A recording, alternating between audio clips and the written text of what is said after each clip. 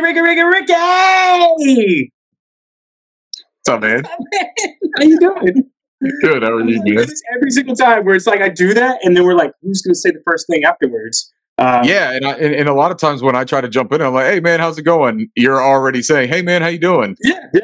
Kind of, I leave my time to you, good sir. You do the intro. You're the host. Yeah, but you're so North Carolina. You're like the one that's like, "Hey, how's it going?" kind of thing. Like I'm just like the New Yorker. It's like, you good? What's going on? Yeah, everybody in New York, when they see somebody that they know, they say their name like 6 different times. They're like, "Hey, Mikey!" Like, it's just how everybody does it in New York, right? You like that camel from that commercial about Hump Day. I mean, I'm not going to lie. I do that for a lot of people, but yeah, most New Yorkers do not do that. Color me surprised, Alex. So we actually... I don't know if this show is going to be more exciting, less exciting, but at least the show is all about the future and optimism and excitement, and possibly. I know that a lot of Panthers fans are all doom and gloom, and that things can't look up. And then I don't know how many times I can say it to people. It's like, I mean, did you see Jared Goff before they got McVay? Did you see Trevor Lawrence before he got Peterson?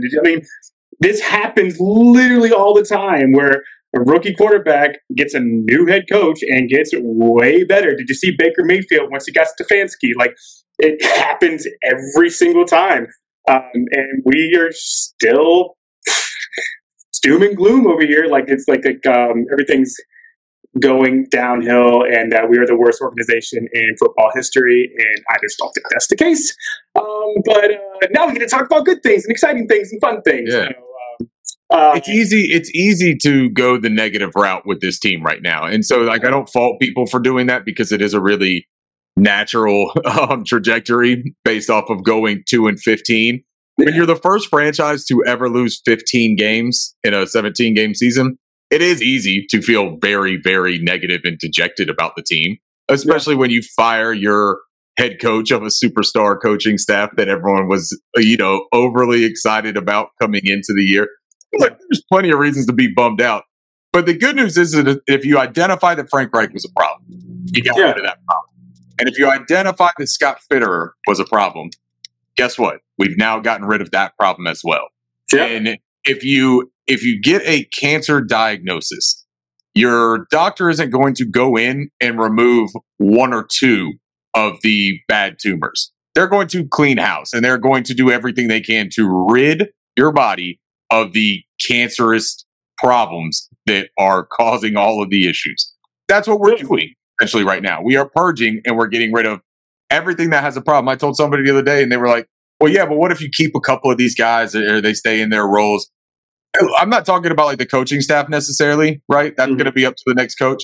But from a front office standpoint, man, what are we talking about with keeping some of these guys around? Like, you need to shake everybody's hands, thank them for their time and commitment, because it was a serious job, and you tried. We failed, but I know that people tried. But shake everybody's hands, thank them for their time, and then pressure wash the damn offices. You know what I mean? Scrub everything, man. Like, and you can pressure wash the people on their way out if they want that, Yeah. Maybe look at it as like, what is it when you do the thing with the sage the whole damn Mint Street, we need to clear house. We need to make everything new and fresh sets of eyes. And I'm excited because it sounds like maybe we're doing that. Yeah. Well, maybe. Let's go back to, Yeah.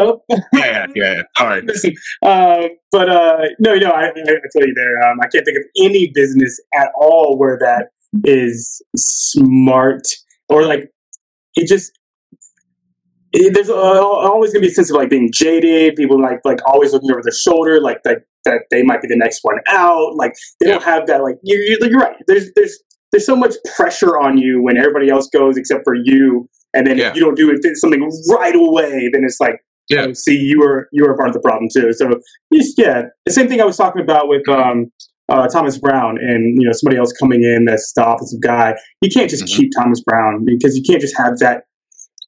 There's too much push and pull. The players think that you're the voice, or you see the voice. The only way that I could see anybody staying on is if there's already built connections and a rapport with whoever the new hire is, right? And to an extent, I would be okay with it. And we'll talk more about this. We'll get into specifics about it. But yeah, there's always an exception to the rule, but I don't want to go out seeking that exception. Like, I want to do the search based off of what is best for the team, not what is best for any individual. Like, the entire team, the entire franchise, just do a thorough, wide net search. Yeah. Yeah, and I think most of this episode we're going to be talking about, GMs and coaching candidates. But before that, I wanted to talk about kind of what the players are saying. Because, they don't seem happy. Like, just in general, they don't seem happy. I talked about this pretty much the entire season. They just didn't look like they were having any fun. They didn't look like motivated. They didn't look. It just like was the Eddie Pinheiro, like the shrugging the shoulders, like. Yeah, that was the whole season for us. Really, is the Eddie Pinheiro shrug my shoulders. I don't think anybody embodied that more during the season, and he definitely frustrated me throughout this season than Adam Thielen. Adam Thielen he's a good player for us this year in general, and like in broad generality, he was a good player for us this year. But he didn't step up as the leader that I wanted him to be. I talk about not my fault guys all the time. He's kind of a not my fault guy. And I just don't like that. I don't like not my fault guys. And so on the way out, he said, all right, I couldn't really talk about this like during the season, but what I thought this was going to be is this coaching staff, we were going to go to the playoffs and, we would go, maybe win a game or two. And then next year we'd win the Super Bowl. It's like, what? I know that's that's pretty much what everybody wants to do, honestly. But it's just such a like the other coaching staff, like that's what I was sold on. Like I was just gonna go along for this ride. It's like, come on, man. Like you instead of being like, hey, I didn't play well enough. Like the whole team didn't play well enough. Well, I thought we were gonna be a lot better than we were, but we didn't play well enough. It was all about like deflect. What do you take from Thielen's comments? Yeah, I mean, look, it's pretty much in line with what I think I had already assumed Thielen was here for and what he saw his outlook with this team, right? I don't think he was sold on signing with the Carolina Panthers because he could get a 1,000-yard season. I think that there was a true intent of competing here. And a lot of that has to do with the division, that the NFC South was a down division. It was probably the easiest to identify as up for grabs of any of the NFL divisions, I think. So yeah, he came in with the intent of winning, man, and he wanted to win, and that became very obvious that wasn't going to happen early in the season. And so his frustrations in saying that, things have changed for him. Yeah, sure they have. I mean, they changed for everybody. And I'm okay with it, man. If there is a fiscal way that makes sense for us, and he has a designation in his contract that if he is traded post June 1st, I believe it is, it opens up some serious cap maneuvering. It would save us like $8 million in cap for 2024. It would give us a dead cap hit, but moving him in any way before his out in his contract is going to give us a dead cap hit. Mm-hmm. There's going to be financial ramifications to the move, but you can save some serious money if it's in a trade as opposed to a cut. If you could find a taker for his contract and it suits him, then yeah, man, I got no issue getting rid of Adam Thielen. And it's not because he doesn't provide value to this team. He does. He was by far the most productive offensive player on this team. It was also a byproduct of the scheme and him being the clear number one force-fed target, in my opinion. That doesn't mean that he didn't still have to finish the plays. He did. He had to catch the balls. He had to get to his spots, and he did a good job of doing it. But I don't think that what he did was some sort of miraculous individual feat that could not be repeated from other players being put into a better situation in a completely different scheme when we have a different offensive coach in place. Yeah, and I don't think that any offensive. I think the value that bringing in like a 30-something-year-old receiver is to be the voice in the locker room. Like look what Anquan Bolden was with that when they went on that Ravens run. Like Anquan Bolden was a shell of himself, but man, he was that voice in the locker room, and Thielen didn't provide that. He didn't. Even the way he finished the season, it just wasn't.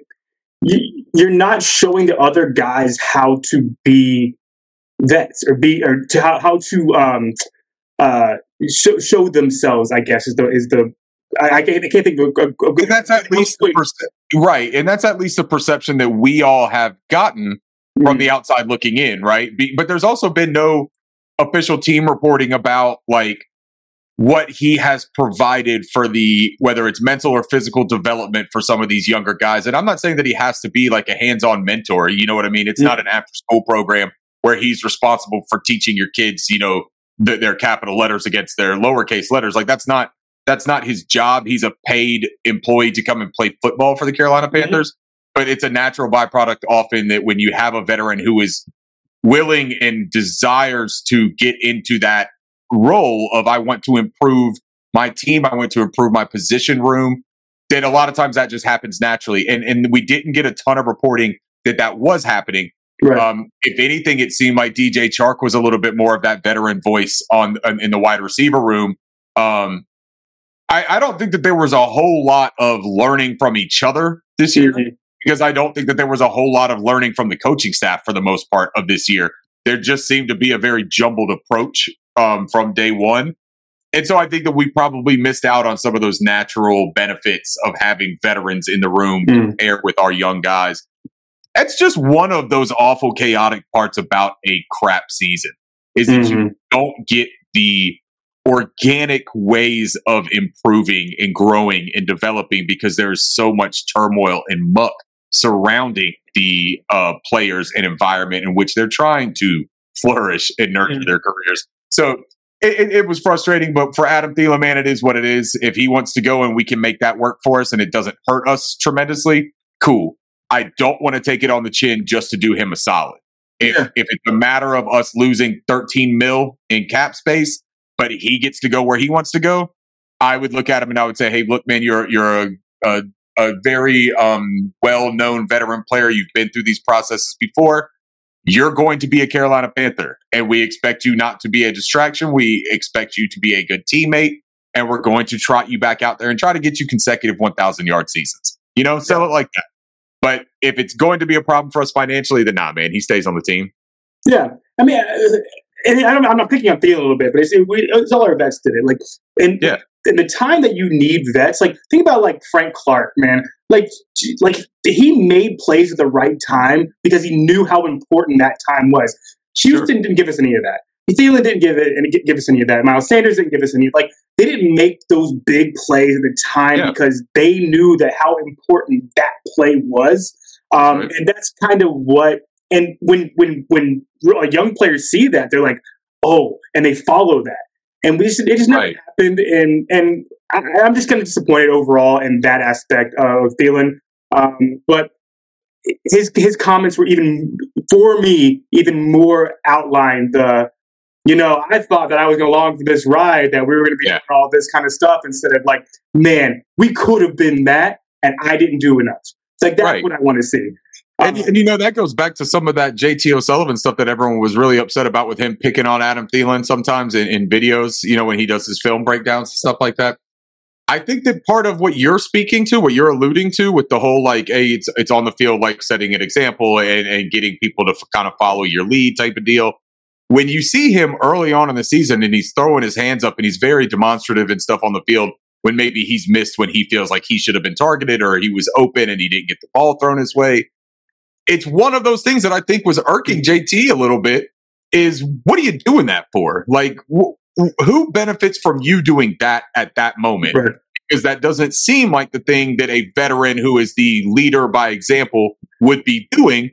So then when you see the rookie, Jonathan Mingo, who doesn't put forth 100% effort or gets really pissy about something, and so he doesn't, run his motion 100% or run with urgency because he knows that the ball's not coming his way and he sells the entire damn play essentially.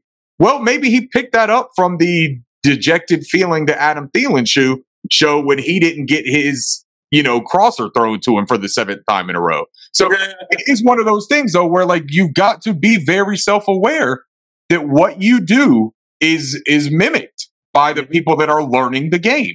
You're a guy who is looked at as an expert at what he does. You're a technician. You're a guy who has had success in the league.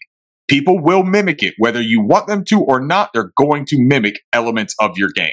Yeah. And it's possible that some of the elements that were mimicked were some negative ones this year. And so it is what it is, man. We move on, onward and upward, right? That's the only way to go from here.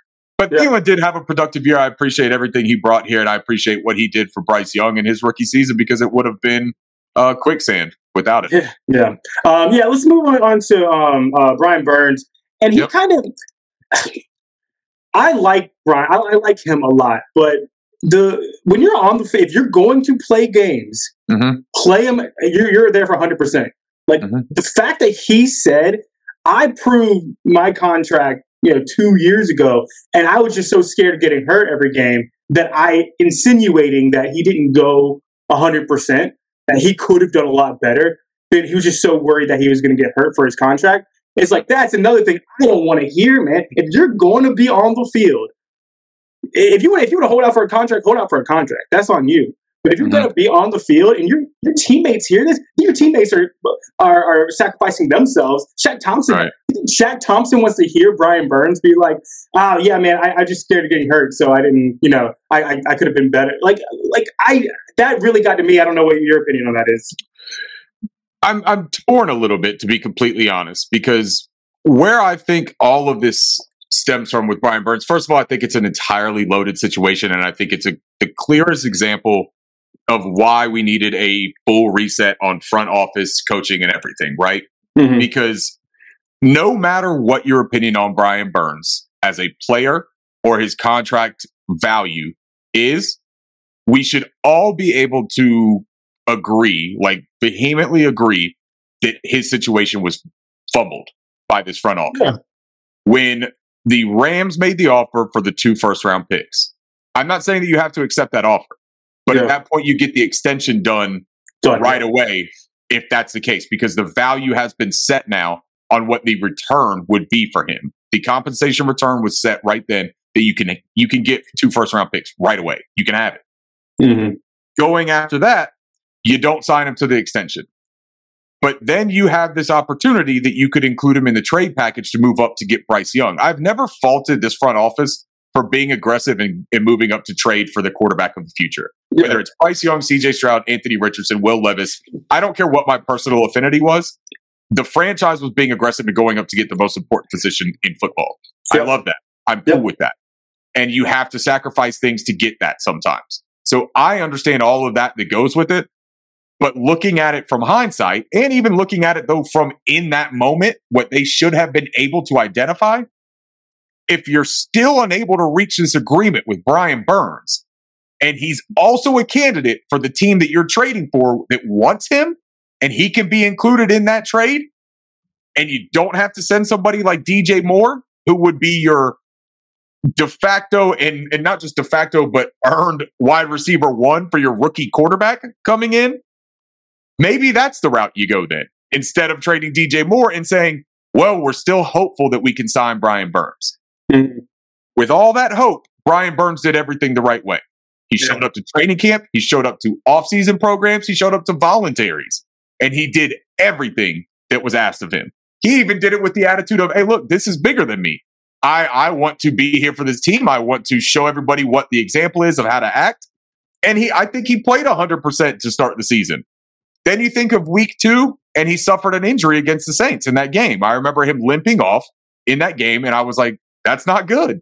It's not good if you're 2 weeks in and this guy who was playing his ass off, trying to show that it's bigger than himself, just got hurt, and now he's sitting there thinking consciously about the fact that, yeah, maybe it's bigger than myself, but guess what?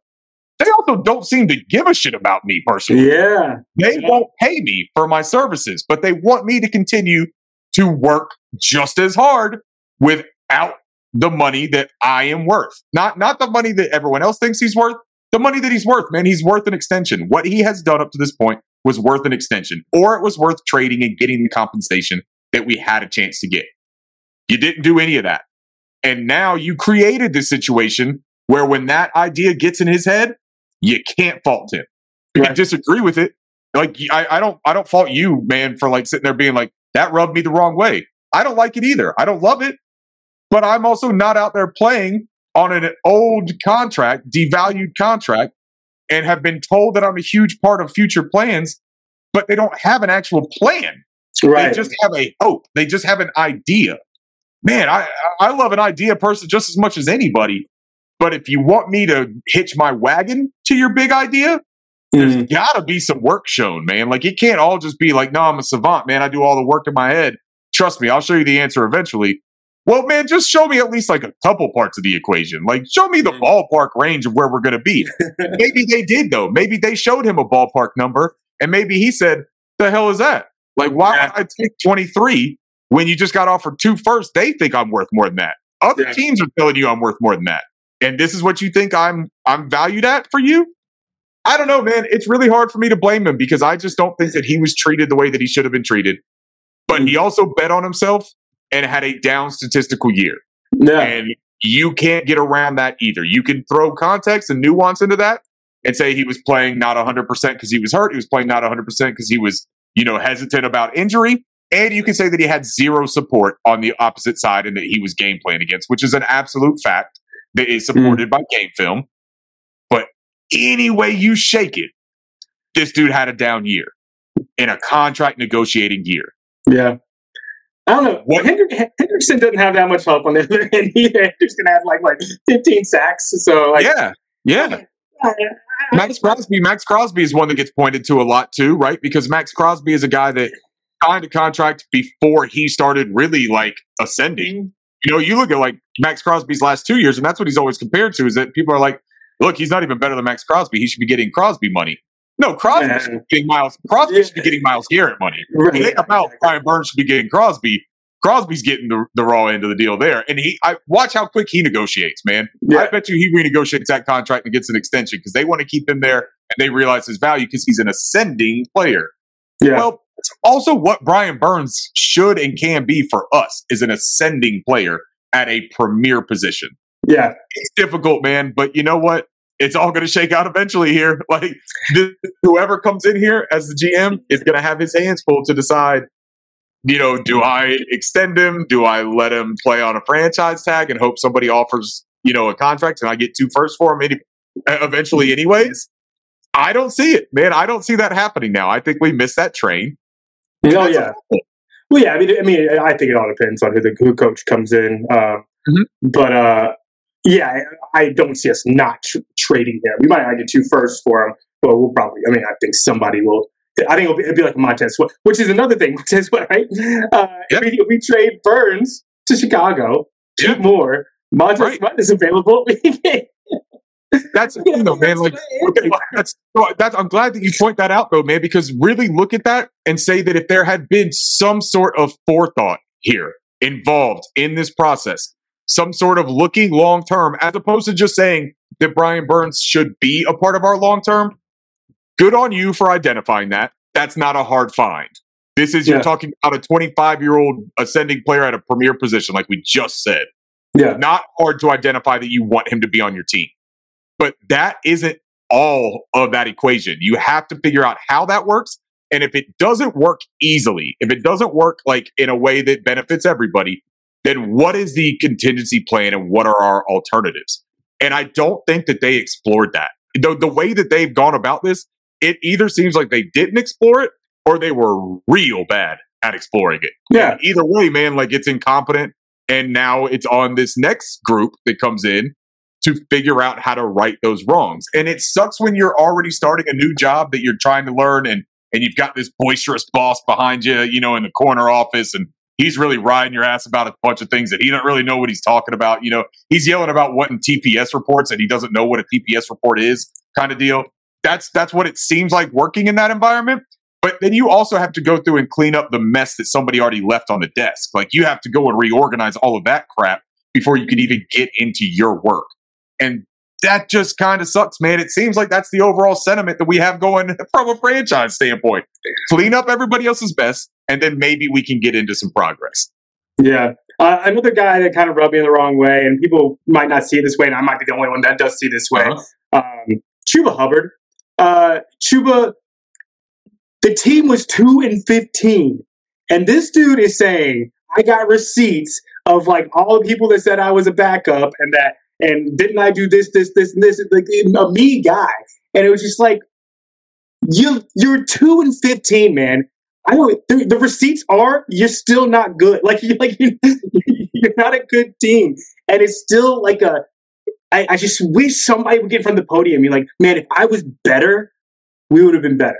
I could have done things better. I dropped passes. I missed my holes. I did these things, and these things could have been better. And that's what I'm going to work on this offseason. And that's what and instead it was like I kept receipts. I was the 25th best running back in football. Nobody thought I could be a starter, and I was a starter. It's like, huh? Who cares? I don't care. I don't care that you became a starter. And I mean, good job. I liked you. I think that he showed a lot this year. I think he can build upon that. But it's another thing that rubbed me the wrong way. Is why doesn't anybody just come out and say I could have done something better? I could have been better. I could have helped this team more. I don't know. I hear you. No, I hear you, and I don't totally disagree with that either. And again, it's a level of context to it all, and there's a level of pick your poison, right? And pick your places where you want to fight that battle type of deal. I don't fault Chuba for wanting to point to naysayers that said, "Hey, look, he can't catch the ball out of the backfield," right? I don't fault him for coming out and saying, "Well, how did I do this year with that?" Right? Because he did really well with that. So I don't think that there's anything wrong with coming out and saying, I had 44 targets this season and I caught 39 of them. Right? Great. Good job. I mean, that's literally a massive improvement for what he had done. He had 0 drops this year. And that was always his Achilles heel and what stood in front of him as being a starter caliber type of player is that you can't trust him with that responsibility. No issue with saying I've improved my individual game. Yes, you have. But when you start doing the receipts thing at a 2 and 15, like you're talking about, it does come across very personal victory lapping when your team just suffered the literal worst season in the NFL. So maybe you can sit there and say, man, after a couple of weeks go by or whatever, and I'm able to sit back and really look at things, I think I'll feel proud about my individual accomplishments and how I've improved my game. I benefited greatly from being healthy. I appreciate the team staying behind me and believing in me. And that's how you can bring that in, right? To say, I had all these doubters on the outside, but my teammates never gave up on me. I didn't give up on them. I wish we could have done more together this year. That's how you can tie it all in and make it the same sentiment without seeming kind of selfish. But at the same point, man, I don't know, man. Maybe they're looking for individual fun right now. Maybe they're looking for something that they can smile about, something they can hang their hat on and just not have it be a completely wasted 7 months of their life.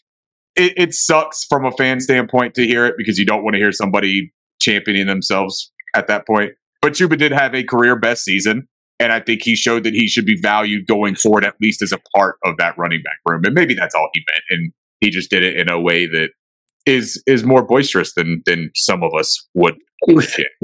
Yeah, I think it was just if that would have been the only thing. I think it was just over and over and over and over and over again. And I talked about this when I talked about the Browns. And the Browns, thank God, got somebody like Joe Flacco and be like, guys, it's not about you, it's about us. It's about our team. Yeah. And people followed that. Because I was always off on the Browns because I thought they were all not my fault guys. Right. Look at what I'm doing. I'm doing the good stuff. It's not my fault. Right. And the Jets have that same problem. It's not Garrett Wilson. It's not. I'm not the problem. Yeah. Robert Saleh, I'm not the problem. So I just hate not my fault guys.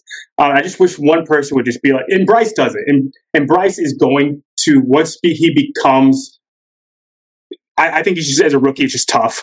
Once he becomes that voice in the locker room, I think he's going to really, people are going to follow that. And I'm really excited about him in the future for those things. But let's move on to another guy that don't sound too happy about his role this year. Jeremy Chin, likely gone, I think. What do you think? Yep. Yeah, Chin, man, is the one spot. Well, there's 2 spots. There's McQuan McCall that I obviously have made it known that I thought that was a huge mistake of the way that was handled. And then the way that the wording after it was handled, talk about we don't need a nose tackle. We finished as the worst rush defense team in the league. I mean, that's an easy connect the dots. But Chin's usage and the lip service at the beginning of the season about him being a weapon and about not going into details about how he'll be used, but that he is going to be all over the field a lot. I bought into that because it makes a lot of sense. And I also think that I believe in Jeremy Chin to be a player that can provide a schematic versatility that maybe isn't everyone's cup of tea, and maybe not every coordinator can utilize a player that is kind of like identityless, if you will, but can identify what he does well and put him in advantageous situations. I believe that to be Ejiro Evero. And I thought that this was a situation where Jeremy Chin would be used more so as big nickel or in the box a bit more, in a more traditional linebacker alignment more often than not, especially when Shaq Thompson got hurt. And so it was extremely disappointing to me that they were unable to figure out a plan to get him on the field when he was healthy. He saw 39% of the snaps this year as a Carolina Panther. And that's down from 91 being like the lowest, I think, last year. And then it was like 98, 93. I mean, he was on the field all the time.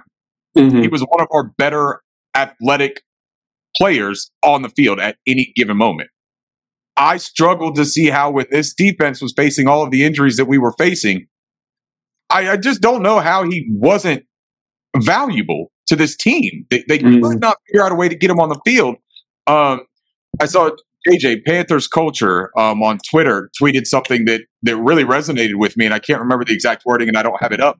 He said he just can't understand how Harris Marshall Jr. and Jeremy Chin held the same value to this football team. Like, how neither of them could get on the field. The TMJ I can understand a little bit more, right? You bring in these free agent guys that are going to play in those positions. You draft Jonathan Mingo. It wasn't your guy. I get that. But they sold everybody on their vision with Jeremy Chin. And it is the one sour mark that I would point to with Evero, who did great things this season as coordinator. I would point to that and say that was a very big disappointment for me. And I don't want to just blame the coaching staff, though. Maybe there is something to Chin that he's not good enough to be out there. It's not for us to say, right? So I don't want to make it seem like the coaching staff was incompetent and that all of us fans who love Jeremy Chin know better than them, and we're not at practice. We're not seeing what's happening. But it just felt like there was a way to get him on the field. But again, gut feeling, not what they know. Yeah, and I think that's my opinion. What I kind of assume from TMJ and him is that it's just too complicated for him. Like everything, and Evero's system for sure. It's a very, very complicated defense. And talk about like the Shanahan, the Slowicks of the world, right? You make it so simple that it's so hard to fail. And we just didn't. It just wasn't who our team was.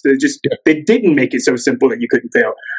So I think that he could have value if we do bring in somebody like that. But my assumption is that talent-wise, both of those guys should be on the field. Sure. But I think they just weren't picking up the schematics of what we were trying to do as a offense and defense. Yep. I don't know. That's just me making an assumption as a guy. I have no idea. Let's do one more before we go over to coaching staffs. Because my man, I like Ike Ifano so much, but nothing grinds my gears like him smiling at a press conference. Like, I just, he did it earlier this season, and it just kind of just made me so mad. What do you think what he had to say about at the end of the year? The smiling thing is almost like this situational awareness, right? It's like, dude, you're talking about your failures and about giving up the second most sacks to a quarterback in a single season. Like these are low marks, man, and not just low marks for you individually. These are career low marks for NFL teams, man. Like, really bad, embarrassing, damning statistics. To smile just kind of makes it a little bit too lighthearted for me. Yeah. And I do understand, too, though, that it's a conversation that's happening amongst other people. And maybe there was even parts of that conversation that were happening prior that were kind of jokey and friendly. And so they were already in that mindset with each other. I don't have a problem with people enjoying life and having fun, man. But when you talk about a serious subject, maybe you should have a serious demeanor about it sometimes and at least read the room. With Icky, dude, I'll just give my opinion on what's happening here with him and what I honestly... I've tied myself now to pick 33. If we hold on to that pick and there is a prospect like Jordan Morgan who is probably my favorite prospect available at that range for this team. He's an offensive tackle in Arizona. I would draft him in a heartbeat, and I would promote competition with Ike Mekwonu to earn that starting left tackle position. And if he doesn't earn it, man, which I'm not saying he would, but if he doesn't earn it, he also doesn't just get to kick inside to starting at guard either, because I don't think that covers up his deficiencies. I think at that point, he battles for the backup position, or he goes and he battles for the starting guard position. You can't just give it to him anymore. And if the attitude is, yeah, I didn't do well, I've got to do better, I got to get back in the lab. And he did say all that. He said some of the right things. Maybe he didn't say it with the disposition that we would have preferred, but he said the things that you wanted him to say. But man, what did we talk about all year this year on this damn podcast is the messaging and the things that people say not matching the action and the results they're getting. So you make it sound good, do all of that. What does Rick Ross say? He's like, lie to me, just make it sound good, right? Like you could do that and it'll give me some fake belief for a bit. But then once I start seeing it happen on the field and it ain't that, I mean, we got to revisit that conversation and say, this dude isn't the answer. And we can't keep putting out a guy who is not the answer to Bryce's detriment. That's it going forward, man. So he's got an off season. He's going to have some competition. And I hope that he comes back strong and that he can do it. But I'm not counting on it any longer. Going into next year, I'm not looking at it as we have our franchise left tackle. I'm looking at it as that's a position to upgrade. Yeah. And it's almost like, so I think this actually like bleeds into the GM and coaching staff. I want a GM and coaching staff that comes in and says that exact thing. I don't care when you were a pick, man. I don't care about the investment in this franchise. Best player's going to play. Like that's what I want somebody to do. And it kind of seems like more often than not, it was just kind of an assumption. It was just assumed. It was just assumed like that these people are going to be in these roles because of this. What we gave up to get these people. Yeah. So let's go into with that mindset. Let's go into. Let's start GM first because Fitterer just got fired. You've been pushing that for basically all year, basically since like week 4. I think you've been pushing that. Tepper has has hired a consulting firm to help with his search of a new GM candidate, and a lot of people within the organization want to keep Dan Morgan around. There's talk about that they want a cap specialist and a scout specialist to basically combine for a GM spot. I don't know. Let me ask first what you're thinking about what you want in the next GM, what you think about how this all was handled, and then we'll go into your favorite candidates. I'll start with the Dan Morgan proposition. I'm all the way out. I don't want to be. I get the sentimental pull of a former Panthers linebacking great. I love Dan Morgan as a player. You won't hear me say hardly any bad things about Dan Morgan that don't have to do with maybe accidentally bumping into him at the Uptown Cabaret and he had a couple of extra things that he shouldn't have had that night. That's a story for a different podcast. But this particular instance of talking about keeping him on, I even see people saying like, hey, look, if we got to keep him on, let's put him in like a vice president of, football operations type of role. Let him be the liaison between the general manager and David Tepper, and just to keep Tepper at bay. I push back on that train of thought because who is saying that we have to keep Dan Morgan? Like, where does it originate? Why would you ever keep? My question is very simple for like ruling that out for me. What is the highlight since he has been in the front office and he has been the assistant general manager? He hasn't been like a low level employee. He's been the assistant general manager. And he has a history of working with Scott Fitterer in Seattle. They are very familiar and comfortable with each other. What is the highlight of the 3 years that he was here that you would point to and say, that's why it's worth exploring keeping him here? People try to point to Brandon Beane in the Marty or Dave Gettleman situation. They were coming off the heels of success. That was after the 2015-2016 season. 2015, we all know and are very fond of. That was Cam Newton's MVP year going to the Super Bowl. Best year in franchise history. 2016, it was a letdown. And that's when David Gettleman was moving on. And that's when the conversation was, man, don't let Brandon Beane go. Like he's our young guy. He's our young developmental guy. He's a rising star. And the minute that Gettleman is out of the way, someone's going to poach him. If we don't move him, they're going to poach him. And that happened. I don't see Dan Morgan in that light. Like, what has he been involved in that has been successful with the Carolina Panthers? People want to point to the Buffalo Bills. He was the director of pro player personnel in Buffalo from 2018 to 2020. And people say, well, he built a team around Josh Allen as a rookie, and he built this team to help him succeed.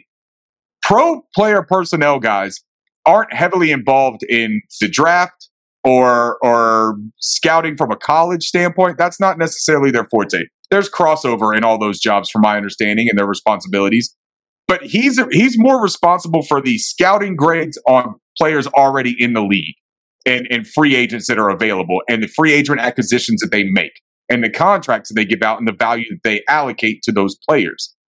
The greatest free agent addition that they made from 2018 to 2020 in Buffalo was Cole Beasley. And Cole Beasley was significant, but Cole Beasley was not any kind of game-changing player that changed the trajectory of Josh Allen in that franchise. Stephon Diggs was brought in 2020. That was after Dan Morgan was done there. So that's not a move that is on his behalf either, as far as I can tell, right? As a pro player personnel director in Seattle, I looked through the free agent acquisitions in those time periods. And that was also with Scott Fitterer. So if you want to point to all of those moves and say, man, he did a really good job there, well, Scott was above him. So wouldn't those technically fall under his umbrella too? And we don't trust Scott Fitterer. We don't like Scott Fitterer. We wanted him out. Why do we want his crony to stay here and see through what he started? That seems backwards to me, man. I love Dan Morgan as a former player. Maybe he turns out to be a rising star. He says that all the NFL circles are enamored with him, right? And he's really highly regarded. Where are the requests that prove that? Yeah, right. What other GM jobs is he interviewing for in this cycle? He interviewed for one last year for the Pittsburgh Steelers job. Didn't get it, but he interviewed. So if you're an ascending prospect at a job or at a candidate at a job, if you had one interview last year, you should have at least one, if not more, this year, right? If that didn't happen, and the only job you're interviewing for is the job that you just failed at, we got to take that off the books, man. That is not a smart job for us to try to keep this guy employed, in my opinion. Clear house. Now, as far as getting an analytics guy and a salary cap guy and a scouting guy, every single damn thing that you can think of, I like delegating stuff and I like having expertise in areas. I don't have a problem with that. I do have a problem, though, if all of this is based off of it being Dan Morgan that you're pairing with one of this analytics salary cap guys. I like the analytics and salary cap approach to it. I think that there's real merit and benefit to all of that. I don't know that that's the only part or the most drastic part that this team needs to be focusing on. For me, it's an infusion of talent. It's better signings. It's better evaluation, whether it's pro or college scouting. That is the part that I think we have struggled mightily with. You look at the moves that we've made, whether it's retread quarterbacks, whether it's CJ Henderson's. And people want to point to these guys like Nick Thurman, and they're like, hey, well, he did bring in Nick Thurman. They did identify Amir Smith-Marset. I like these guys. These guys may not start on any other NFL team. So I'm not saving somebody's job because they found a rotational player on the defensive line when our defensive line was bare empty. Like, I'm just not doing that, dude. That doesn't move the needle for me personally. If you could sit there and say, well, hey, man, he found Justin Jefferson in the 6th round, or, he found this veteran free agent wide receiver who came in and had a Puka Nacua type of year. Yeah, then let's talk about it, because that's a clear indicator that you have a great eye for noticing things on a player personnel standpoint. I don't know that necessarily happened here. So I'm okay moving on and going about it a different way. Do we want to talk about the list that the Panthers have released for the prospects? Yeah. Let me read it out for you real fast. Just you're going to give me like your favorites. Yes. So we got Brandon Brown from the Giants, Mike Greenberg from the Buccaneers, Brant Tillis from the Chiefs, Alec Halaby from and I'm going to be butchering some of these names, so sorry. From the Eagles, Kai Harley from the Saints, Nick Mateo from the Ravens, Ed Dodge from the Colts, Champ Kelly from the Raiders. And I think that's all of them. Anybody that kind of catches your eye? And then today we had a new addition. They added Mike Disner from the Detroit Lions. Now that's just a brand new one. I think it's like in the last 2 hours that was confirmed or something like that. Yes. So for me, I'll touch on a couple things real quick. A lot of the names that I really was high on prior to the release of this list. I keep saying lease. I don't know what the hell. The candidates that I was really high on was Adam Peters, the AGM for San Francisco, who's already taken interview with the Commanders. He did not take interviews last year. He's a very high demand guy. Ian Cunningham, the AGM in Chicago. I really like him, history in Philadelphia and the Baltimore franchises. And you'll notice a lot of my favorites have that in common. Somebody that has come from the San Francisco, the Philadelphia, or the Baltimore front office tree, I'm very high on because they have sustained success and they seem to have an idea of what works, right? And in that same vein, I've got Joe Ortiz, that was the Baltimore assistant GM or player personnel director. I can't remember exactly what his title is right now. Not the AGM. The AGM is the guy that we have on here, I think. But he's more on the player evaluation side and talent type of deal as opposed to the analytics and cap. Ray Agnew Jr. for Detroit and Will McClay for Dallas, the VP player personnel over there. None of them were on this list. There actually is no GM on the list that was in my preferred guys.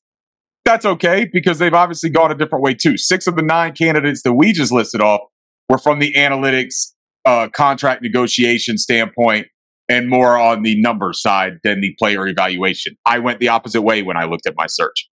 Surprisingly enough, the Baltimore guy in there, Nick Mateo, is not one of my preferred candidates in that list. Despite the fact that he comes from Baltimore, he's been with Baltimore for 4 years. Before that, he was with the NFL for a good amount of things, working in the management council, I believe. Not really my cup of tea. I like, out of those guys, I would go Brant Tillis, Alec Halaby, Kai Harley, and then Mike Disner, the new addition today, would be my preferred candidates out of all those guys. Alec Halaby is probably the one that moves the needle for me the most with the Eagles. He's an assistant GM over there right now. It's his 16th season with the Eagles. So, I mean, he has been there for a lot of happenings within that front office and that organization. Began as an intern in the football operations department, then to player personnel analyst for a 2-year stint, to special assistant to the GM for 4 years, vice president of football operations and strategy, all the way up into the AGM. For the team site for the Eagles, his job responsibilities focused on player evaluation, roster management, and resource allocation, with a particular emphasis on integrating traditional and analytical methods in decision-making. That sounds nice. You know what I mean? Like, look, no matter what any fan's opinion is on these GM candidates, you can be as informed as you want to, but it's reading what other people publish about it and then reviews from people that have worked with them, and that's how you're going to form it. There is no on-field product that you can look at it and say, well, he put up 75 catches and 800 yards, so I feel pretty good about his prospects. It's a lot of projection and opinion when it comes to these candidates.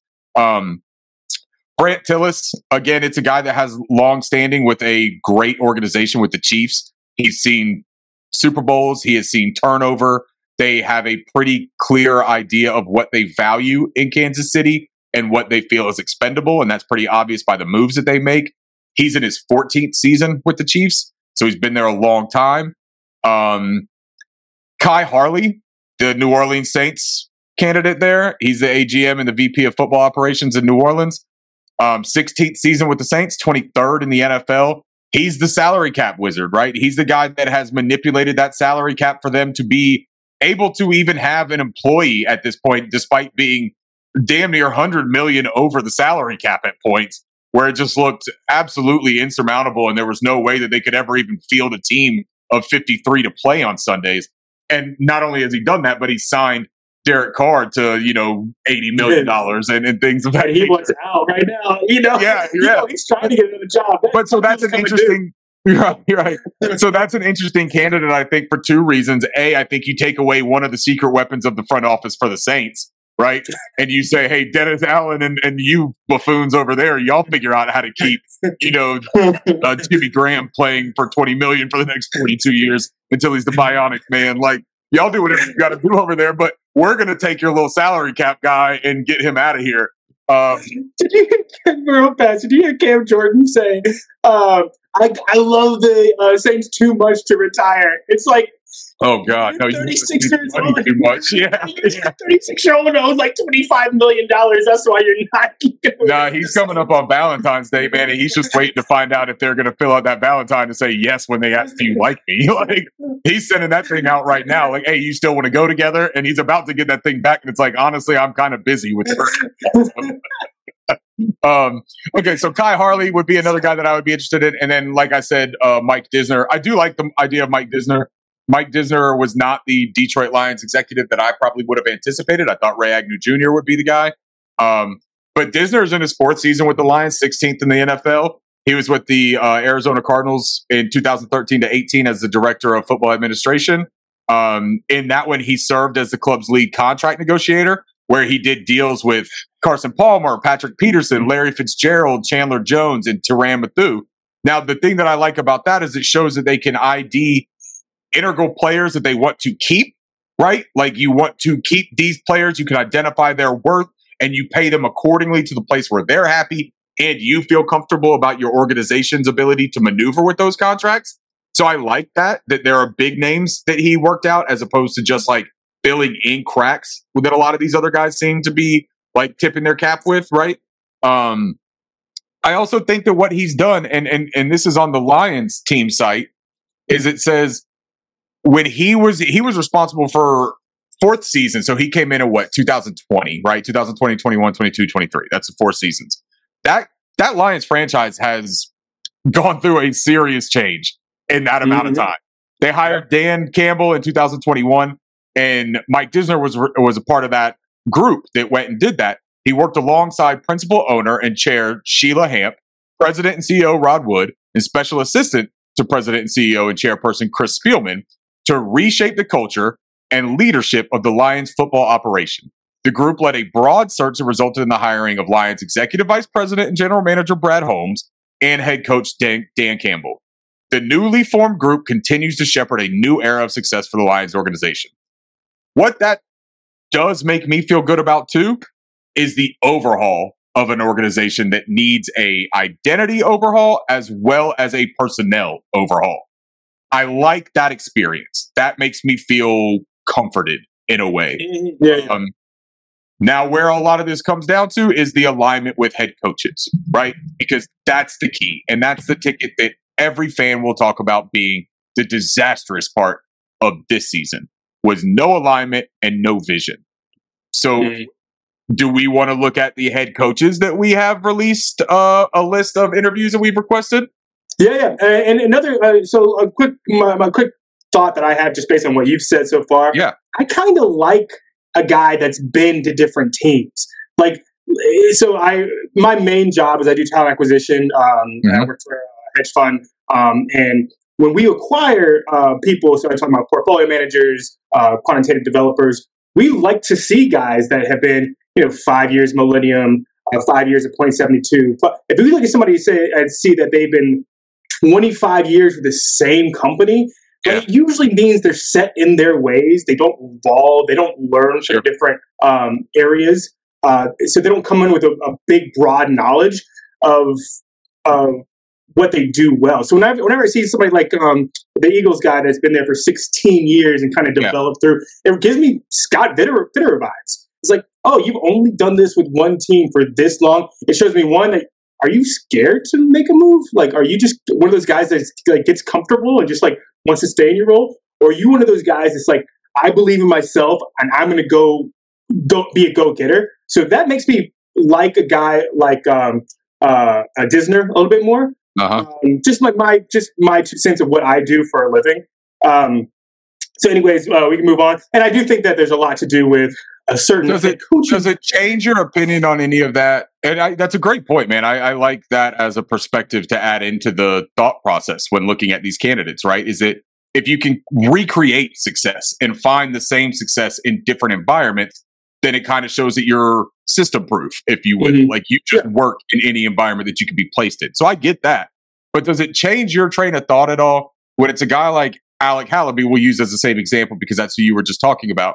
16 seasons, but he's a young dude. I don't know exactly how young he is, but I mean, he graduated Harvard in 2009.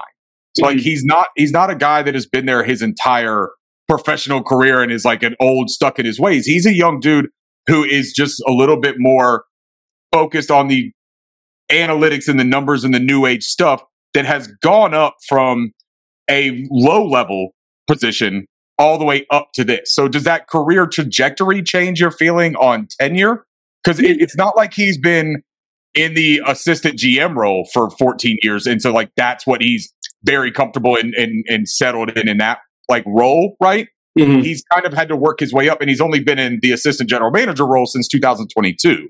So it is an ascending trajectory, at least, and it's not him being complacent in the one role, right?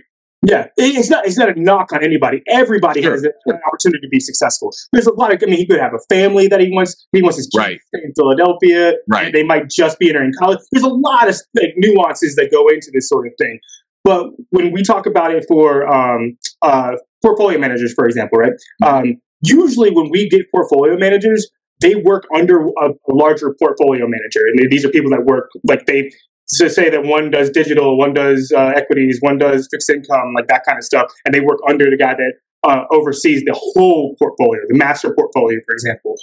We want the guy that wants to not be attached to that guy for forever because they only know his viewpoint on it. Whereas like if I go to this portfolio manager, to this portfolio manager, and I come to you and I feel very confident about running a master portfolio because I've learned this from this person, this from this person, this from this, instead of learning this one avenue from one guy. And that doesn't mean that person that learns that one avenue, because you could be learning it from Bill Parcells, so it doesn't mean you fail, but more likely than not, the guy that goes from one to another is used to adapting, used to change, and has the confidence in himself or herself to hit the ground running and not ask a lot of questions, not say, how do you guys do it here? Am I going to make a mistake? Am I going to do this wrong? Because they're confident in themselves that they think they can be successful anywhere. That's kind of like the idea. Real quick, too, I forgot to mention a couple things, too. We talked about Dan Morgan, but there's one more name that I think that we should at least bring up because it's a name that I saw mentioned as a real interest for the Panthers front office and in this search was Champ Kelly, who is the interim general manager for the Las Vegas Raiders, which I thought was really interesting. Mike Kay had replied to somebody or said something on Twitter about he's had a really impressive showing as interim GM.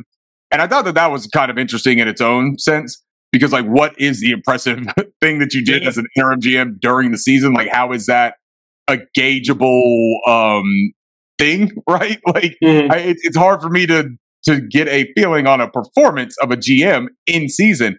And the sentiment behind that was like the quarterback change of going from Jimmy G to rookie Aiden O'Connell. For me personally, that doesn't seem like that adventurous or daring of a move. You've already fired your coach mid-season and you're the Raiders and you're talking about Jimmy G anyways, right? It almost seemed more to me like they were like, hey, look, we're in the throes of a developmental season that doesn't matter to anything. We're not going to win a damn thing. See what we got in Aiden O'Connell, or do we need to draft a quarterback because Jimmy G ain't going to be it going forward type of deal. But apparently he's got some momentum. He's in his second season with the Raiders, 17th in the NFL. Prior to Vegas, he was with the Bears, director of pro scouting, director of pro personnel and college scouting. He was with the Broncos 2007 to 2014. I don't know, man. I mean, I guess there's some things. He worked for IBM, Fortune 500, 2002 to 2005, software quality engineer. He was a certified NFL contract advisor and general manager / wide receivers coach for the Lexington Horsemen of the United Indoor Football, which, by the way, the Horsemen won the United Bowl 3 under his guys. So he's a winner for the United Indoor Football League. You got to love that, right? And it's a job title that's a general manager / wide receivers coach. Hey, sign me up to at least be intrigued by that, because if you're up in the office 5 days a week and then you're down on the sidelines talking about breaks and releases the other 2 days, yeah, man, I dig it. That's cool. Dude, this is what I'm talking about. Like, a guy like this is a guy that I want. That guy's like, look at you. You got all squirrely. As soon as I said indoor football, you're like, no. I squirrely. We said software quality engineer at IBM. He's like, you know what I'm going to do, and I'm going to be successful. I'm going to give up my job at IBM as a software quality engineer, and I'm just going to go take over the National Football League. Yeah. Like, I'm just going to go do that because I have that kind of swagger about myself. Like, I believe in myself that much and my ability. And he's like, I like that kind of guy. I like that. Maybe Champ has some sort of Moneyball software that he's about to unleash on the NFL. You know, like maybe we got an app coming that's just going to turn this franchise around. No. Granted, you said Bears, Broncos, and Raiders, so that doesn't give me a lot of confidence. Yeah, that's why I kind of glossed over all that, is because I was just like, not a lot of success. But I mean, hey, to be fair, the Broncos, during his tenure there, the Denver won 4 AFC West Division titles from 2011 to 2014. And while he was an assistant director of the pro personnel for the Broncos, they signed 8 veteran free agents that went on to make the Pro Bowl, including guard Louis Vasquez in 2013 and wide receiver Emmanuel Sanders in 2014, who that was their first Pro Bowl selections of their career. So he was involved in identifying some veteran talent that came in and made a significant impact, and it did result in winning, right? And I'm guessing he was a part of that Khalil Mack trade that got Khalil Mack from the Raiders to the Bears. And the Bears made some playoff games at that time with Mitch Trubisky. So, I mean, granted, you got Mitch Trubisky, but they traded up for Mitch Trubisky. Mitch Trubisky was the college part of it, though, right? So, I mean, if he was more pro player personnel, then that's not a stain on his resume, right? Yeah, that Bears team was pretty good. They made some playoff games. Interesting, at least. But I thought that was a name that we should at least talk about before we pivot. Yeah, in my opinion, man, you're adding a Lions GM candidate, and we already heard all the Ben Johnson reports. Right. I mean, if I were a betting man, which I am, I'm betting it's going to be Disner and Ben Johnson. But let me go over the coaching candidates that we have asked for interviews for.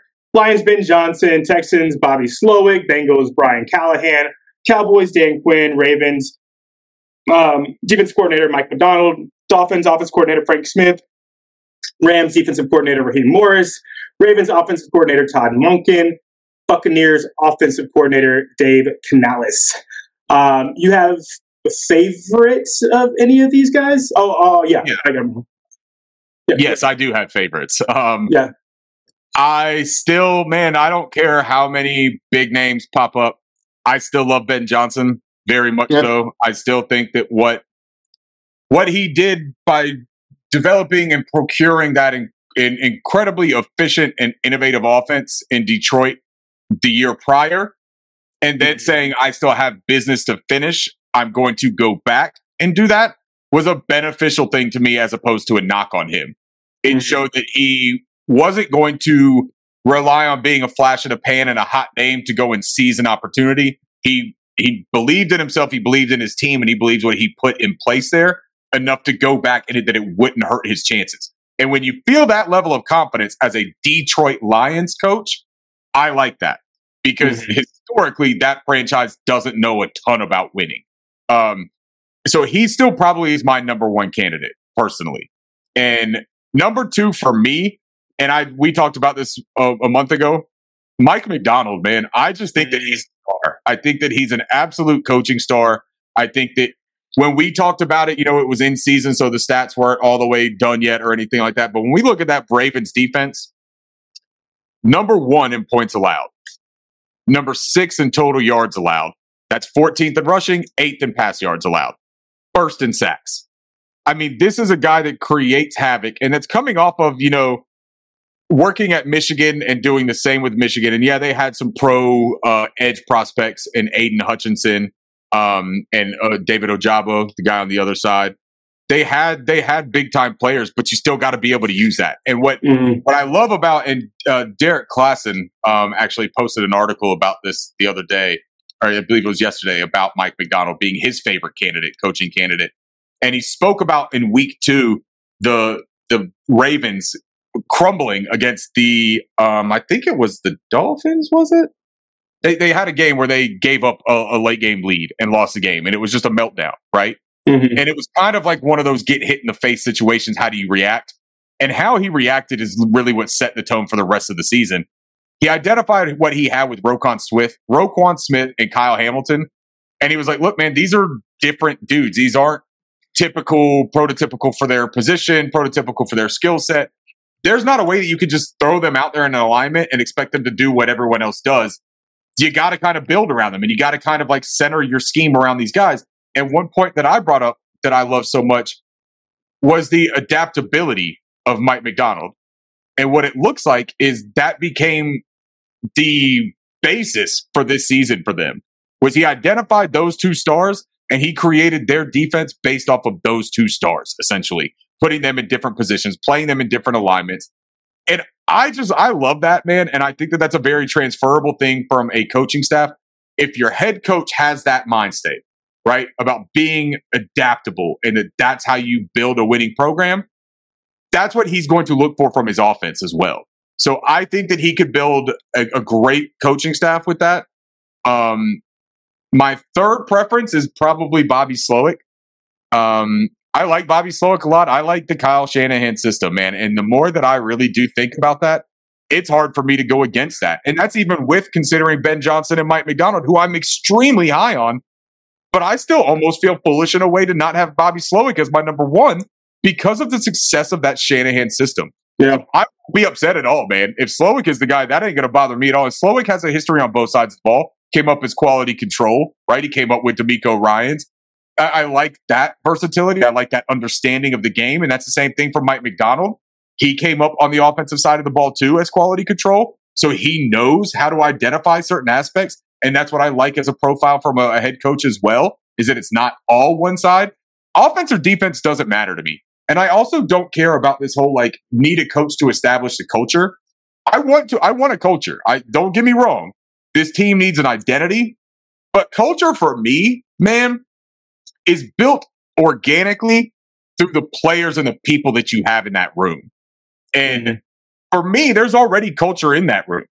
It's Bryce Young, it's Derek Brown, it's Frankie Louvu, it's Taylor Moton. Hell, it's Bradley Bozeman. You can say whatever you want to about Bradley on field, but Bradley Bozeman from a culture standpoint and from an identity standpoint, I mean, he's a Panther, dude, through and through. You know what I mean? Then you even take a guy like ISM, Amir Smith-Marset. That attitude that he has, that go out there and get it and seize every opportunity and be the best because you believe in yourself. Those guys have the culture of this team in them. It's there. You need a coach that can facilitate and cultivate that culture. Like you don't bring in a guy to bring in his culture and make everyone adapt to it. No, man. Culture is what a collective group of people have together. That's their energy. It's what's important to them. It's their fabric. The coach's responsibility is to take that culture that exists already and create an on-field identity based off of that culture. That's my opinion piece. And I think that the way that Ben Johnson emphasizes offensive line and the run game and formations that create advantages, I think that's how he creates an identity. He doesn't need to create a culture. He needs to create the identity. And that's how he does that. Mike Macdonald, I just explained to you how I think he can do that. Yeah. Bobby Slowick, I think it's a simple fact of, hey, man, look, I'm going to put y'all in the best positions to win. Don't worry about anything that's happened to y'all beforehand. What we're about to do is tried and tested and true. And we're gonna go out there and we're gonna run this down people's throats. We're gonna throw the football. We're gonna create space. We're gonna keep protection in. And I like that. And I think that he's got a really nice network of coaches that he's worked with that he could bring in some impressive people on the defensive staff. Yeah, I agree. And they always do. Like they always do. Like like we're talking about Frank Smith right now. Like Mike McDaniels. Like that whole Shanahan tree always has people to bring in, and it's fascinating. It is so fascinating how they've done it, and it's like nothing we've ever seen before, in my opinion. Maybe you can say Parcells, but in my opinion, like there's been nothing. Maybe Reed too, but yeah. So I tweeted this out. Nico Collins last year had per completion had 4.4 yards after catch. This year 6.9. Yeah. Noah Brown had 3.0 last year. This year 6.8. DJ Chark last year had 4.5. This year 2.4. Like you get some of the, like if we can get a guy that can get our guys in space, like and get those numbers up for yards after catch, because the Panthers were 32nd in yards after catch this year. Yeah. We were dead last in yards after catch. So in my opinion, that is the number one thing that we need to look in. And that brings in another candidate that I am high on, but I'm not going to spend as much time on. Frank Smith, the offensive coordinator down there in Miami. Again, what they do with getting players in space and yards after catch, it's not as much of an aerial attack, right, as it is like a horizontal and a spaces and a layered attack. That's how they operate a little bit more. Now, they do attack vertically, don't get me wrong. Well, obviously, they've got the speed to blow the top off every single play if they want to.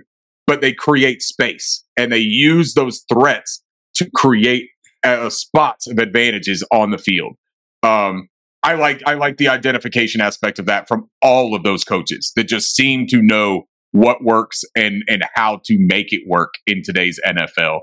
And those aren't the only candidates. So, man, like there are some really good candidates out there. Jim Harbaugh is going to have a huge clamoring for him. People love Jim Harbaugh. I'm not like 100% out on Jim Harbaugh by any means, dude. Like, I understand his winning record. I understand what he brings to the table.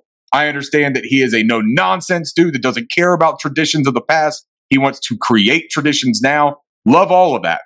My question is going to be always when it comes to an older guy like that or a college coach or anything that hasn't been in the league for a decade, my question is always going to be, how does that translate to the NFL today? And it's a little bit more of a projection.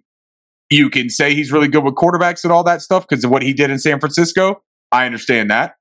But his quarterback play in Michigan, if you're going to use his most recent examples, quarterback play in Michigan has been nothing to write home about. That has not been the emphasis of the offense. And Bryce Young doesn't have to be this guy that throws the ball 50 times a game. That's not what I'm asking when I'm talking about needing a coach that can get the most out of Bryce and his skills. I just mean I don't want a guy who's going to eliminate the special that Bryce does have because his system is built differently. I don't want it to be a system over the person type of deal here. And I worry the tiniest bit that what Jim Harbaugh brings is more system than it is adaptability. I could be entirely wrong about that too, because I have not done intensive study on Jim Harbaugh and his historical stuff in the NFL with the 49ers back then. I do also know that situation with the 49ers went sour because of a poor relationship with the general manager, Trent Baalke, over there. So it gives me a little bit of pause as how does that work out with a very volatile owner in David Tepper and this new front office that you're bringing in? Are we sure we can make all of that align? And is that worth the headache during this transition period? Maybe it is, man, because he's a winner. I'm not going to be upset if they bring him in. I think that they should absolutely interview him. Bill Belichick, I'm all the way out on. I'm good on that. You can leave me alone. Mike Vrabel. I mean, look, Mike Vrabel's a really good coach, I think. And I think he's one of those leaders of men similar to like a Steve Wilkes type of coach where he's going to give you all of the fire. That's going to come with him. But he had his down years when Arthur Smith left, right? They had a reliance. Most injured team of all time. Yeah. No doubt. And I'm not trying to discredit. So please don't sound like I'm trying to discredit anything that they did because, dude, he put together winning seasons back to back to back to back, right? Yeah. In the AFC South with Ryan Tannehill. I get all that, dude. It's impressive and it's not something that you should diminish. They also had a heavy reliance on Derrick Henry and strong offensive line play.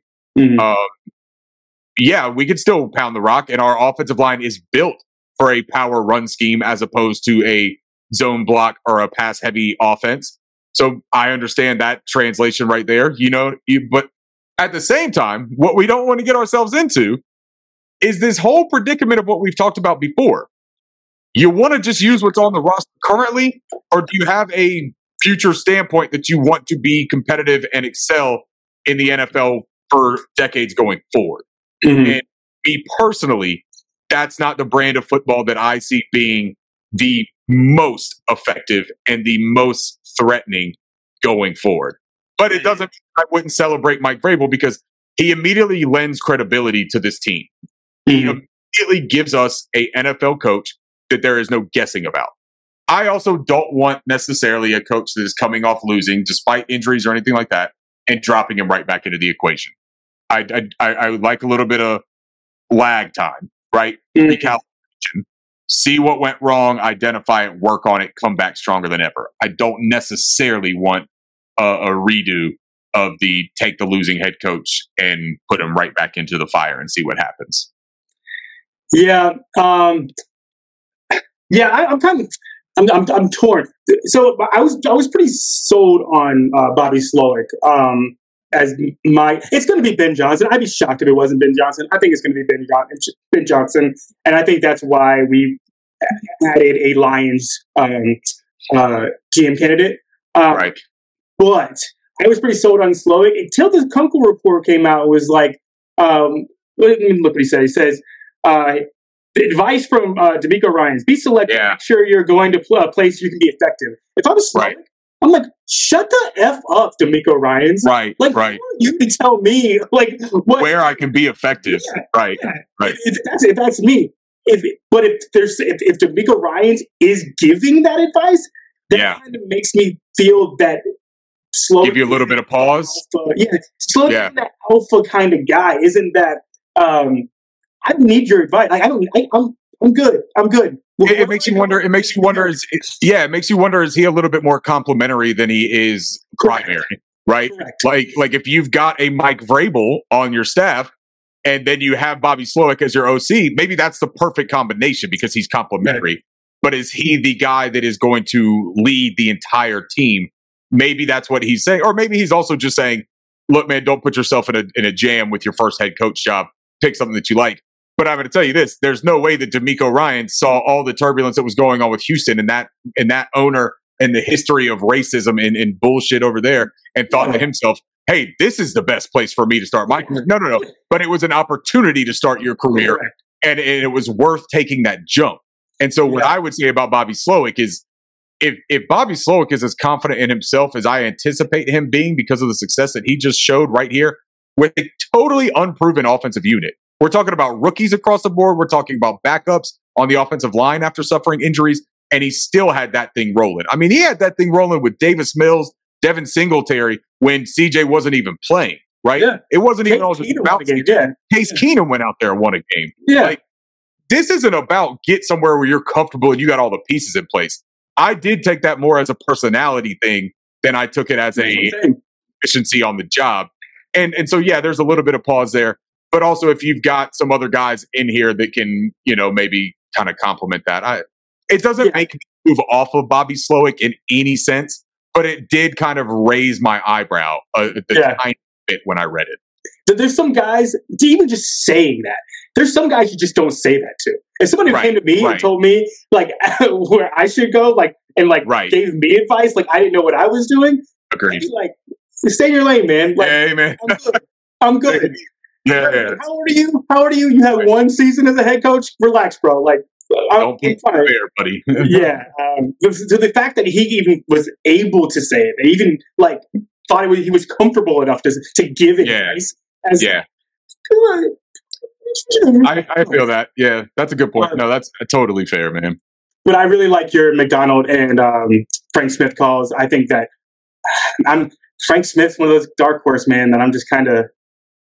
I think he, because he was on the Saints. He was on the Saints. Yeah. He's that guy that bounces around, that learns like everybody else, and Mike McDaniel's is one of my, I think, might be the smartest person in the NFL. It's kind of a savant. And he was like, "Yeah, Frank Smith's going to be my OC." Like I identified him. Like he was. Well, and Frank, Well, and Frank Smith ended up on that list. The NFLPA that ran that survey after the season about favorite or most liked, well-respected coordinators for each unit, right? Offensive, defensive, and special teams coordinators. Which, by the way, Thomas Brown was second on the list for offensive coordinators. So he's obviously a player's coach. They respect the hell out of him. He's stayed strong throughout the entire process. That's a very commendable, respectable trait. That's why people flock to him. Chris Tabor was also number 2 for special teams. But Frank Smith was on there for the offensive coordinators. And he's on there. Where he is exactly what you want, right? He's number 1. He's the most liked and well-respected and well-regarded coordinator. But he also has all of the production and the results on the field to show for it. So you're going to have guys that buy into him, no problem. They're going to play. They're going to fight for him. But he also has all the stuff to make the fans in the front office feel good when he can just point to the results. Say, but look what I did. The caveat with the Frank Smith is he did it with Tyreek Hill and Jalen Waddle and a really good offensive line. Kind of. Yeah, no, kind of. And I understand the nuance. Kind of offensive line. Armstead was out, what, 7 games? Right. And it's more that system. It's more that offensive system to me. Again, kind of like what Slowick did, where you did get Raheem Mostert for a whole season, which is remarkable in itself because he always misses like 10 games with injury. He's 31 years old, too. It's like, and he led the damn league in rushing touch. Like, he was phenomenal. But that's a system thing, too. And that's also recognizing, though, what kind of player you need in that system. They took a guy with speed, and they took a guy with great contact balance, and they said, look, maybe this isn't your workhorse of every day of the NFL, but in our system, this dude is a home run threat. That's the reason why they drafted that Devin Achane guy. Like he's not going to be a Pittsburgh Steeler running back. He's not going to be the Chicago Bears bell cow, but the South Beach Miami Dolphins that run on speed and sets. Yeah, that dude's going to be out there running 80-yard touchdowns every time he touches the ball, right? Like they're the bright cherry red Porsche of the NFL. And that dude just revs his engine all game. Like it don't matter, man. He might get stuffed for -2, 4 yards or 4 carries in a row, but then he's taking it to the crib. Like he's working it, man. All of a sudden, Terry Cohen comes out, just like wrecks the league. Right. I think we've gone pretty far with this. After talking with you, I think I'm kind of leaving Frank Smith though. Frank Smith, how about that? I've gone full circle. I went from Nick Johnson to Slowick to Harbaugh. And the fun part is, man, we've got time. We're going to get to keep on flip-flopping and picking favorites and doing research, which we'll keep doing, though, man. There's more to dive into. There's more to get input from players that have played for them once the season starts wrapping up and things like that. It's going to be interesting, man. And it'll be really interesting to see who's coveted the most. And then where do we end up on that? With all the people, all the jobs that are opening up. You know, you just got Seattle that just opened up today with the Pete Carroll news. It looks like Eberflus is staying in Chicago. I mean, there are jobs. The Commanders have a boatload of free agency money and the number 2 overall pick and a new ownership. They've got some NFL talent on that team as well. So, I mean, there are good situations out there. The Chargers are an appealing job because of Justin Herbert, just off of that strength. There are appealing jobs out there. And then there are, you know, the Raiders and the Panthers and stuff like that don't come across as super appealing. But I'm also not in the train of thought, man, that this Panthers job is garbage and trash and the worst thing I've ever seen. We've got Bryce Young, who was a consensus number 1 overall quarterback prospect last year, and for probably 2 years straight. And he played in an abysmal setting and still put up numbers that are similar to Trevor Lawrence and Peyton Manning, like we did that exercise in Troy Aikman. You know what I mean? You can't count him out because the statistics suck. If you watch the game and if you had a high grade on him last year, you probably don't move that much off of what your evaluation was on him coming in. And there are some of these guys that I could see absolutely saying, look, if I can make it work with the guys that I make it work with, I can make it work with Bryce Young. Yeah, and on the NFL Network, what's his name? Garofalo, whatever his name is, came out. He's like, you can see him like defeated as like he's said this. Yeah. Like, he's like, I wanted to push the narrative that the Panthers job sucked, but it seems like, you know, people really kind of want to go there. Like maybe it's not as undesirable as we all thought it was. It's like, why are you trying? Yeah. It's like, just report this, dude. Don't make it right. It looks like, Panthers. I hate to tell you guys, but I think that somebody's going to want to be a Panthers coach. Like, I hate breaking the bad news to you all, but not everybody hates Bryce Young. Like, dude, man. Like, come on. Yeah, exactly. Why can't you just say it? Like, why do you have to say it like that? I can't wait until we're all the way the hell up, man. And Bryce Young is out there throwing 300-yard games for 3 touchdowns while he's still 5'10". And our coach is sitting there and he's like, man, I'm so glad I took this job. Ben Johnson. And he's like, I couldn't have had a better situation, you know? Yeah, if anybody ever is upset or gets mad at Bears fans thinking they fleeced the Panthers or whatever, just remember they're Bears fans. They're keeping Eberflus. Yeah. They're keeping this guy. He's gone 4th and 4th in the division. And they're getting rid of Fields, who everybody in the team is like, nah, we want him. Like, keep this guy. Keep this guy. So you're break up the locker room. Yeah. The locker room. Keep Matt Eberflus to bring in another quarterback. Yeah. It's a wild thing. But yeah, I think I think you give some great advice there. If you run into a Chicago Bears fan, instead of, breaking out the switchblade and getting ready for the old, what is it, the West Side Story type fight where you snap your fingers and you meet in the alley and we're all going at it. Instead, maybe we give that Chicago Bears fan base a little bit of grace because they're about to be going through it, dude. They're going to be in turmoil, and they're in a great situation. They got the 1st and 9th overall pick. I'm not feeling bad for them, but those guys are about to realize that they're not as stable and as much winners as they think they are right now. Yeah, they've had top picks before, and they've been to 1 Super Bowl in 35 years, 38 years. Got to make it work eventually, right? Yeah, we're at Rex Grossman, so yeah. You were the guys that got Jay Cutler, Kyle Orton, Rex Grossman. Like, I don't believe that Mitch Trubisky. I don't believe that you're the team that's gonna make the right decisions, even though you might have gotten the better end of the trade, or maybe not. Who knows yet? Right, yeah. Don't go celebrating for a 4th place finish in the NFC North. Matt Eberflus, yeah. Oh, and you keep Eberflus. Man, Matt Nagy took that freaking Bears team to 3 playoffs. Eberflus goes 4th in the division, and more job security. Yeah. Keep going. Anyways, all right, let's just end it. I guess we don't end it like we always do because we're not going into a game, but I guess we can give the advice to Panthers fans that, however, even though you're feeling bad or down or whatever, keep pounding. Yeah, that's right. And as far as what our schedule will be, right, for episodes and things like that, it's going to be a little bit fluid. We'll go based off of the waves of information, and when we start getting some new things that come in, I look forward to getting on and talking about it any opportunity that we get. So we'll keep an eye out for news and information, and we'll jump on and we'll talk it all out, man. No worries. Yeah, best for me is at 4 a.m. when after I fed the baby. Perfect.